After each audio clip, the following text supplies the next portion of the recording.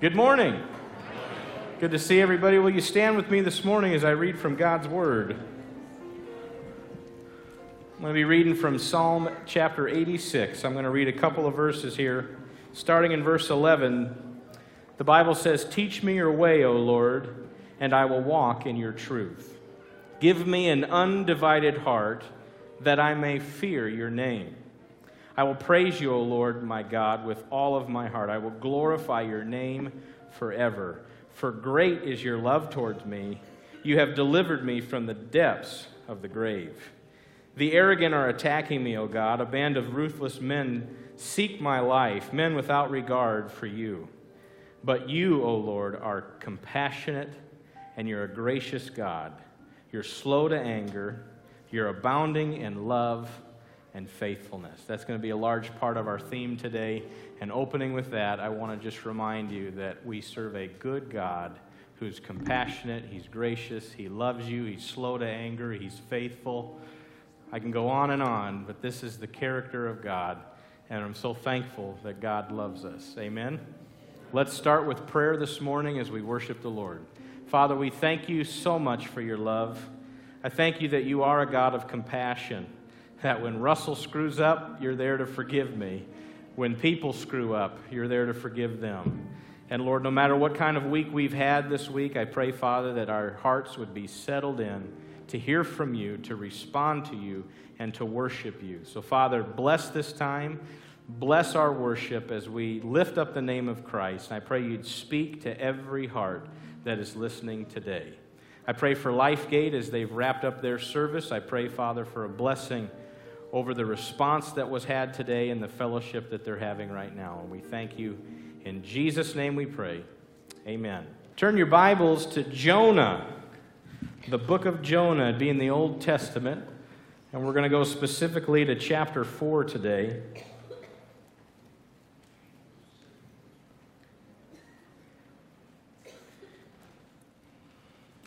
And maybe you've heard this story before. But in the midst of this story,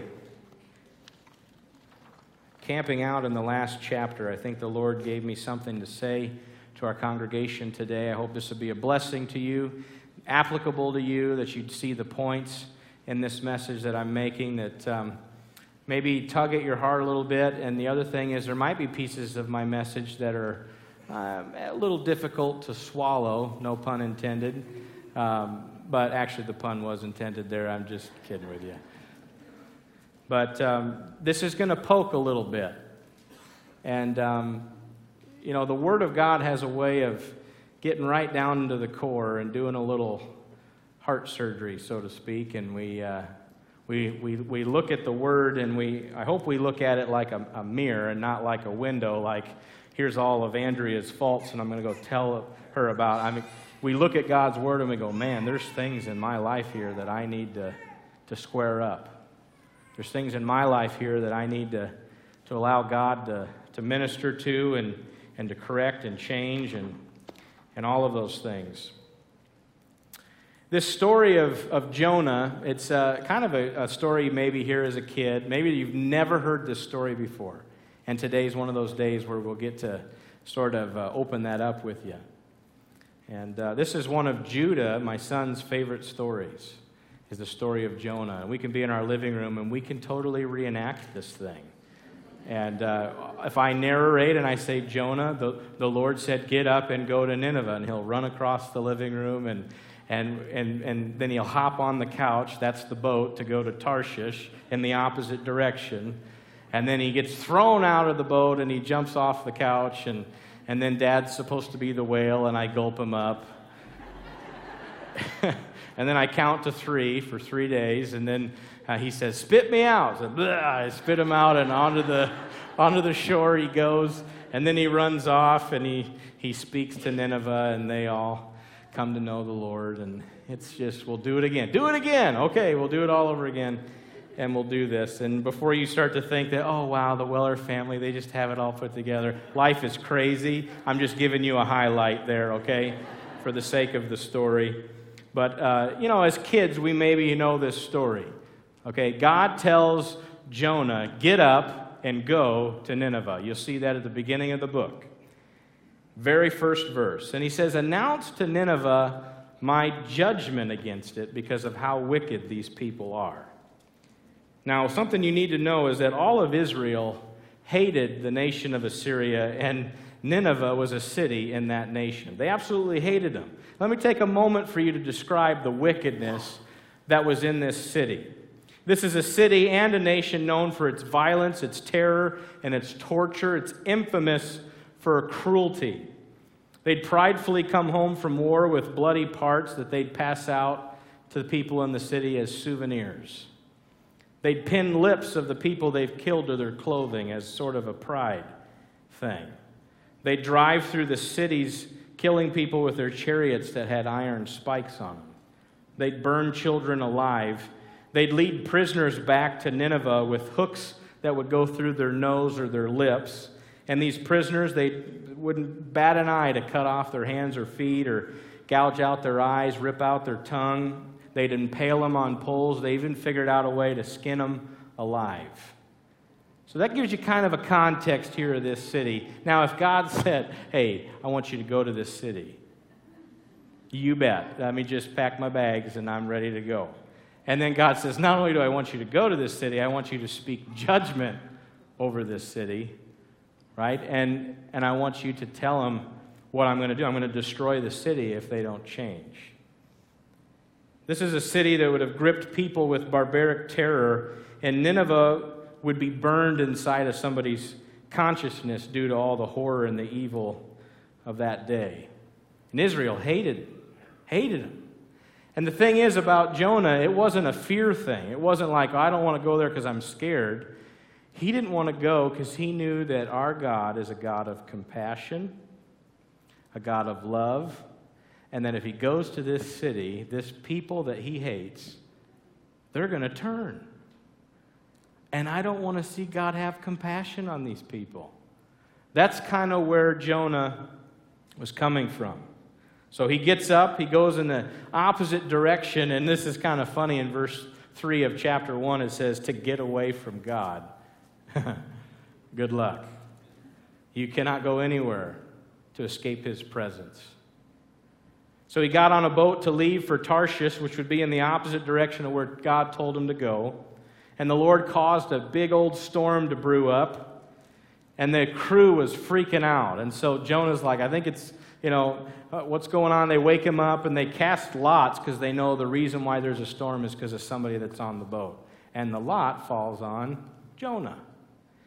And Jonah tells him, "Just throw me overboard. Like, seriously, I'm done. I don't want to, just throw me overboard." And as soon as they did that, the storm stopped. The seas quit raging immediately. And in the midst of that, you might know the story, the Lord arranged for a great fish to swallow Jonah. Gulp. And there he was inside this fish for 3 days. Maybe you want to identify with his experience, maybe. If you want, while I describe maybe what this is like, you just shut your eyes, imagine that you just got swallowed by a fish. The slime, the stench, the seaweed. In my studies, they said that the acid from the stomach of a fish like this would actually bleach your face. The first stomach chamber inside of a whale was actually part of the digestive system. It would start smashing its food in that chamber. In Jonah chapter 2, he speaks of like he was in the belly of hell. Now, whether he was actually speaking to his overall experience that he was going through or the very literal experience of being inside this fish, this was not a good environment. But yet, this was an environment that God provided to save his life because he was going to drown. The Lord then orders the fish to spit Jonah out, and he goes up, and the Lord tells him a second time, "Go to Nineveh." So in chapter 3, Jonah obeys, Nineveh repents, and God relents. God forgives. And that's where we're at here in Jonah chapter 4. And so I'm going to read this whole chapter. It's about 10 to 11 verses long, and so will you read with me starting in verse 1? This change of plans greatly upset Jonah, and he became very angry. So he complained to the Lord about it. See, God changed his plans of destroying the city because people had repented. And Jonah was mad about that. So he complained to the Lord. He says, "Didn't I say before I left home that you would do this, Lord? That's why I ran away to Tarshish. I knew that you're a merciful and compassionate God who's slow to get angry and filled with unfailing love. You are eager to turn back from destroying people. Just kill me now, Lord. I'd rather be dead than alive if what I predicted will not happen." And then the Lord replied, "Is it right for you, Jonah, to be angry about this? Is it right for you to be angry about this?" I want to take our points here from the questions that God asks Jonah in this chapter. And so one of the first questions is it right for you to be angry about this? My first point, guys, is it is not okay to write people off from the grace of God. That is not your decision. That's God's job. And for you to sort of reject people because you feel they're too far gone, or they're just not going to respond, or maybe you don't like them, or whatever the case might be, you don't write people off from the grace of God. The people of Nineveh were sinners who were totally lost apart from God's grace. And so was Jonah. So was Jonah, and let's just bring it to today. So are we. Apart from God's grace, we are lost.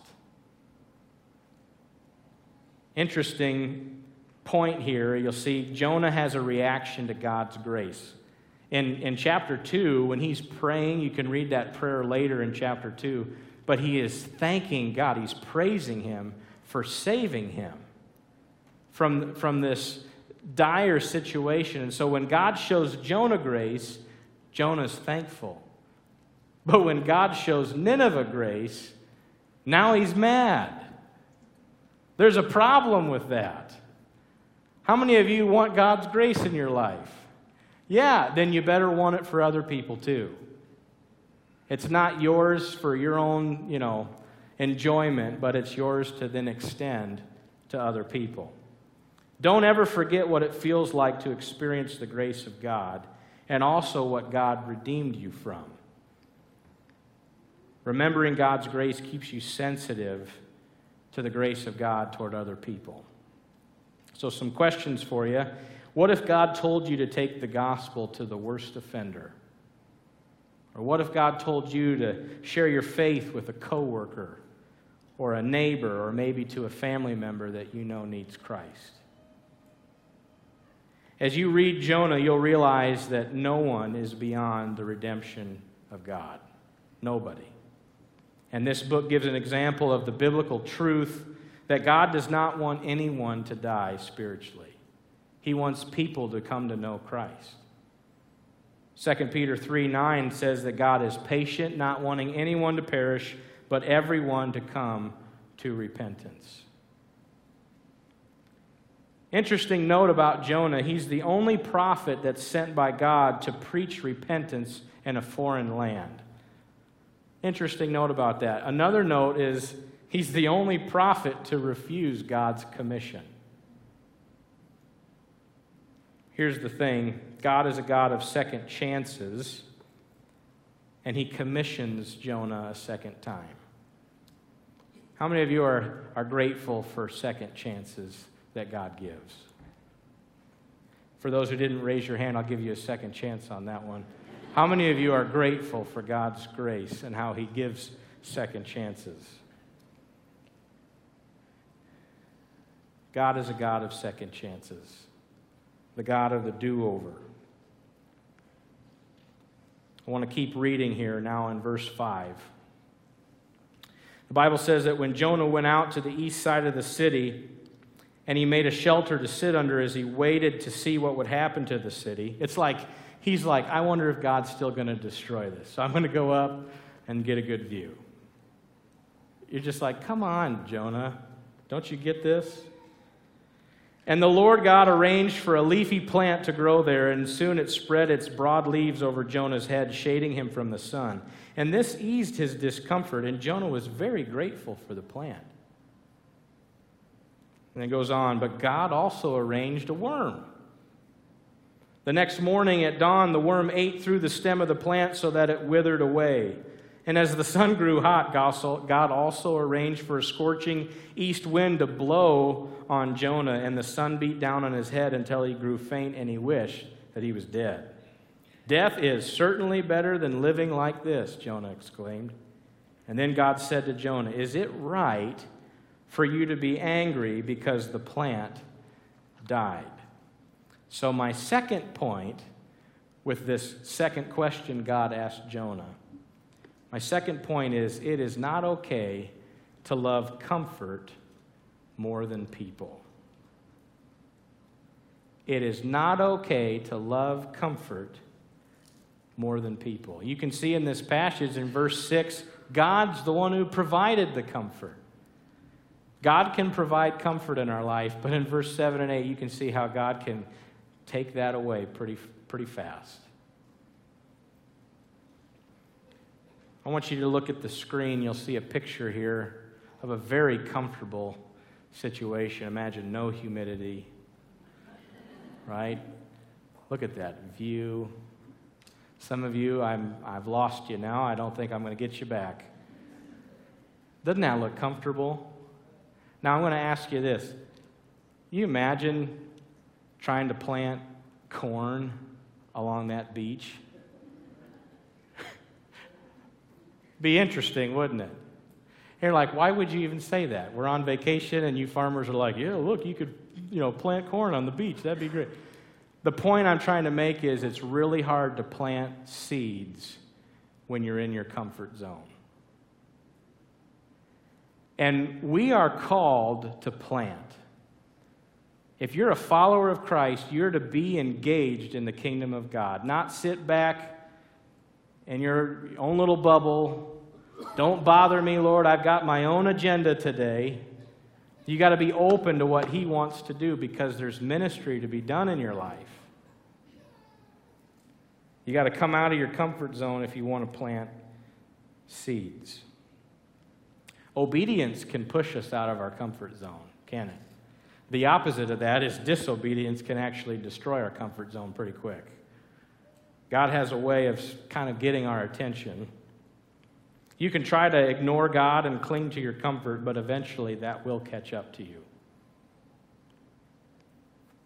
How many of you can affirm that obedience right away saves a lot of headache later? We can do the same thing. We're not saved to just sit comfortably in the kingdom. We're saved to serve in the kingdom. You're not saved to just sit comfortably. You're saved to serve.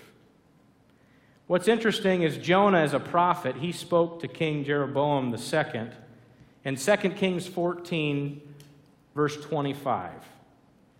We get a little bit of an account, a record there in history where Jonah, as a prophet, speaks to his own king in his own nation. And what he says to this king is, you're going to recover more territories for Israel. Like, that's a nice thing to tell a king. You're going to get more land. You're going to recover this territory. That's a great thing to tell the king of your nation.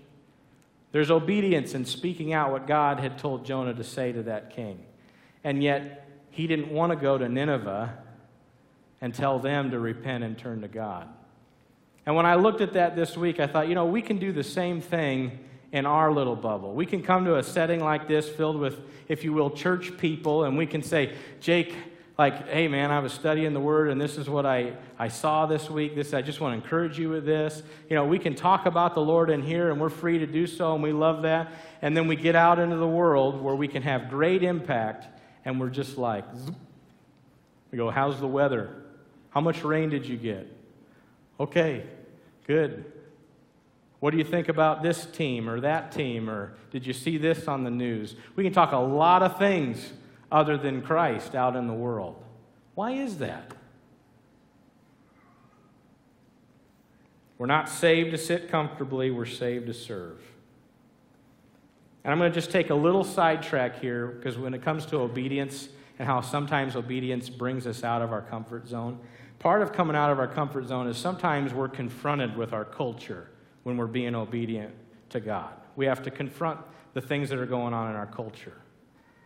I don't know if any of you are watching the news the past week or so, but the U.S. women's soccer team won the World Cup. That was a big deal. But how many of you saw a lot of the agenda that came along with it? Okay? So while they're celebrating in this victory, I ran across an article of a gal, and her name is J. Lee Hinkle. Okay? J. Lee Hinkle is one of the best soccer players at her position in women's soccer. And in 2018, when they were recruiting to be on the U.S. women's soccer team, one of the things they were going to do is they wanted to have the kind of rainbow colors for the numbers that were on their jerseys so that they could essentially show their support and celebrate gay pride. And J. Lee took 3 days. She said, I just don't have peace about this. I'm going to step aside and I'm going to pray whether or not the Lord would want me to have this jersey on, because I know that's not what He would celebrate. He wants me to love people, which that can bring us out of our comfort zone, but there's times where we do have to stand firm for what's right. And in the midst of that, she ended up deciding she wasn't going to play. I'm not going to wear the jersey. And there's an interview of her where she said, I gave up a dream that I had as a little girl of maybe someday playing for my country. And she said, I think there's peace in the midst of this that trumps my disappointment, because I knew in my spirit that I was doing the right thing. I knew I was being obedient, and just because you're obedient doesn't make it easy. For Jonah, being obedient maybe wasn't an easy thing, but it's the right thing to do. And I pulled that story out to think, here's a gal that, she's an incredible soccer player. And she just said, you know what, I'm going to just have to miss out. But God brought peace in the midst of that. Let's pick up where we're at after that question. Is it right for you to be angry because of the plant? That was in verse 9.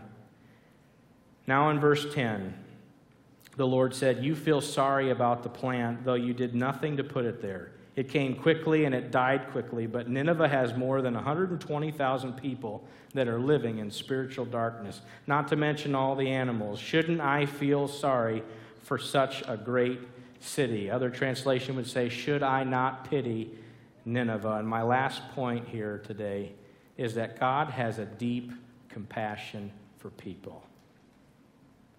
Even the toughest ones to love, He has great compassion for them. In verse 2 of chapter 4, Jonah nailed God's character. He's merciful. He's compassionate. He's slow to anger. He's got unfailing love, and He is eager to repent. And I want to tell you something. God will relent of judgment when people repent. That's what He does. When people realize what they're doing and they realize the need to change, God is there to forgive them and restore them.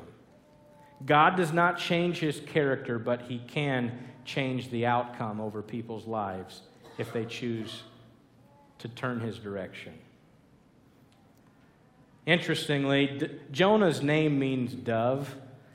And at the beginning it says he's the son of Amittai, and Amittai would mean faithful. So he's like this faithful dove, this obedient little dove that went off in the wrong direction.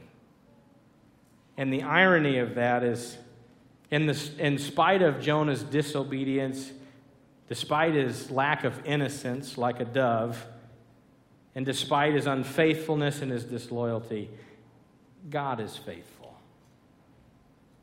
God is true. And so for anybody that's listening, if you feel like you've been living in the wrong direction, God's ready for you to turn to Him. He has compassion for you. He wants a relationship with you. I think it's interesting that at the end of this chapter, that's the last thing. Should I not pity Nineveh? Boom, chapter's over. You don't hear from Jonah again. Like, oh, well, guess what, guy? Like he's going to try to argue with that. That's where it ends. It's like that's the last word. I have compassion for people. Done. Chapter's done. Book is over. God is a God of compassion. God has such a huge heart for sinners, and I ask, do we have a huge heart for sinners? In my conclusion this morning, I want to take us on a little bit of an AEA training. The first A is, do we have awareness? Do we see God's heart? Do we look around and we say, that person needs Jesus? Do we recognize that? Are you seeing God's heart? The next thing is, do you have empathy? Do you share God's heart for these people? So you see it, you share it, and the last one is then, do you speak God's heart? Is there action? They say action speaks louder than words, right? So how are you reaching out to these people who need Christ? Are you stuck in a comfort zone? Are you stuck in sort of this complacent stage where you really don't care about whether or not somebody goes to hell for eternity? Where are you at in the midst of that? And I tell you, if you do your part, I'm telling you right now, God will do his. In this whole story, you see God at work kind of making a way in this situation for redemption to happen. So Jonah flees, he gets on this boat. I'm just going to list things that God starts to do to intervene, to make sure that his love and compassion gets to people. God hurled a great wind on the sea. God caused the lot to fall on Jonah. God stopped the raging sea when Jonah was thrown in. God appointed a great fish to swallow Jonah. He commanded the fish to spit Jonah out onto dry land.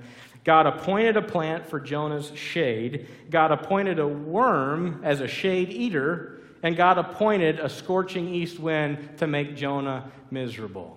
God will get the last word. And if all of creation responds to God, my question to you today is, how are you going to respond to him? And I want to show us a video here that'll help us gain some perspective on that. So if you could play that video.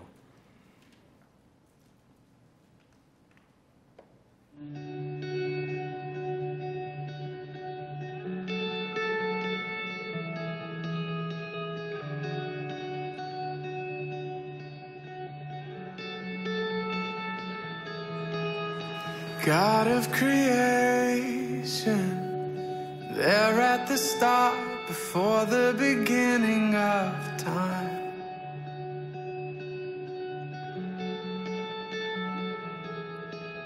With no point of reference, you spoke to the dark and fleshed out the wonder of life.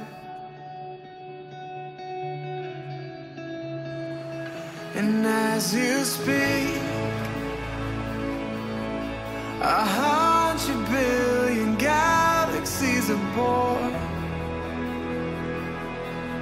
In the vapor of your breath, the planets form. And if the stars were made to worship so loud, I can see your heart in everything you made. Every burning star, a signal fire of grace. And if creation sings your praises, so will I.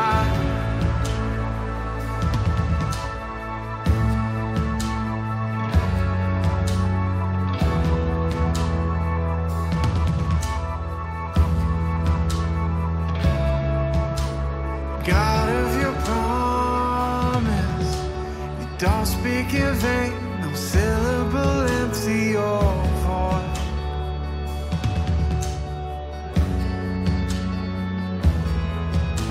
For once you have spoken, all nature and science follow the sound of your voice.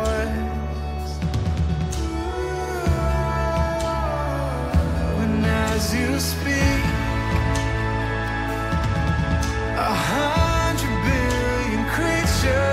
catch your breath, evolving in pursuit of what you said.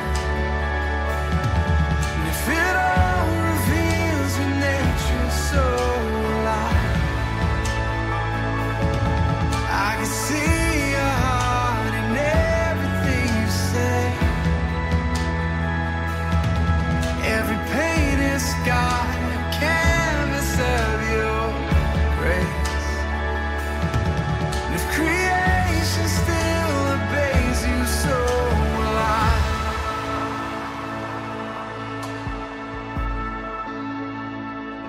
So will I.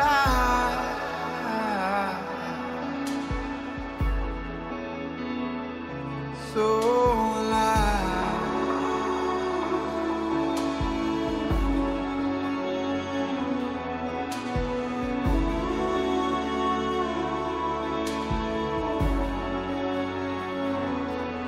If the stars are made to worship, so will I. If the mountains bow in reverence, so will I. And if the oceans roar your greatness, so will I. For if everything exists to lift you high, so will I. And if the wind goes where you send it, so will I. If the rocks cry out in silence, so will I. If the sum of all our praises still falls short, then we'll sing again 100 billion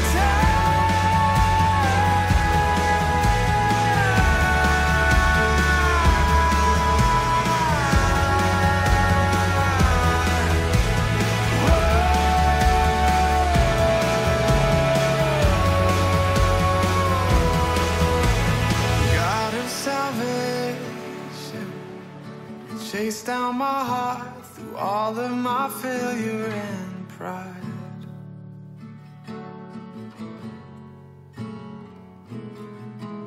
On a hill you created, the light of the world, abandoned in darkness to die.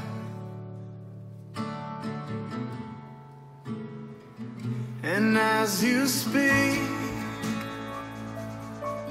100 billion failures disappear. Well, you lost your life so I could find it here. And if you left the grave behind you, so will I can see your heart in everything you've done. Every part designed in a work of art called love. If you gladly chose surrender, so will I can see your heart in a billion different ways. Every precious one, a child you died to save.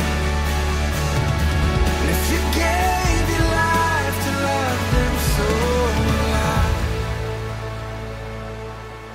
Like you would again 100 billion times. But what measure could amount to your desire? You're the one who never leaves the one behind.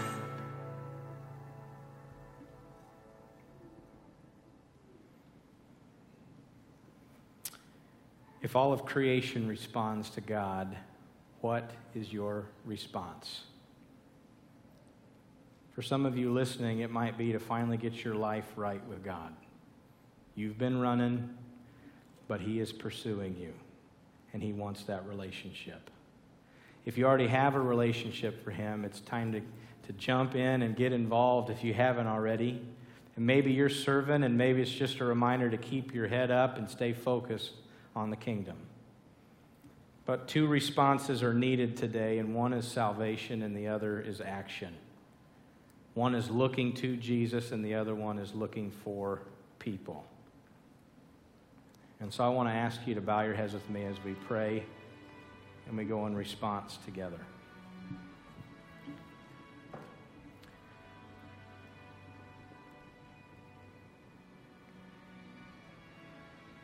Father, I thank you for your great compassion and your great love for people. So much so that you sent your Son Jesus to this earth to suffer and die to pay the penalty and the price for sin. You sent the Word, Jesus, and He is the last word. You have complete control and authority over things in our life. But Father, we need to submit to you. We need to respond to your great love and compassion. And so, Father, in this moment, if there's somebody listening that you're done running and you want to live for Jesus, it's time to respond to that. To know that there's nothing that God can't forgive, and that He has such a great purpose and plan for your life. And it's time to receive Jesus into your life. And if I'm speaking to you right now and that need for Christ, I just simply ask that you'd pray with me. Open your heart and receive Him. Just say in your heart, say, Jesus, I surrender and I want you in my life. Please forgive me and help me to change, to be a new person. Come into my life, walk with me, and guide me, and lead me, and help me to obey you as I live for Jesus.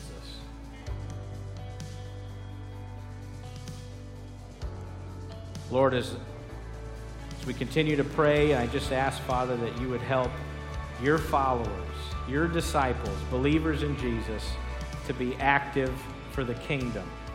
Not to sit passively in our comfort, sit passively in our own agenda, but be totally surrendered and sold out to your purposes, because there are people outside of these walls who need you, and you want to use us to impact those people.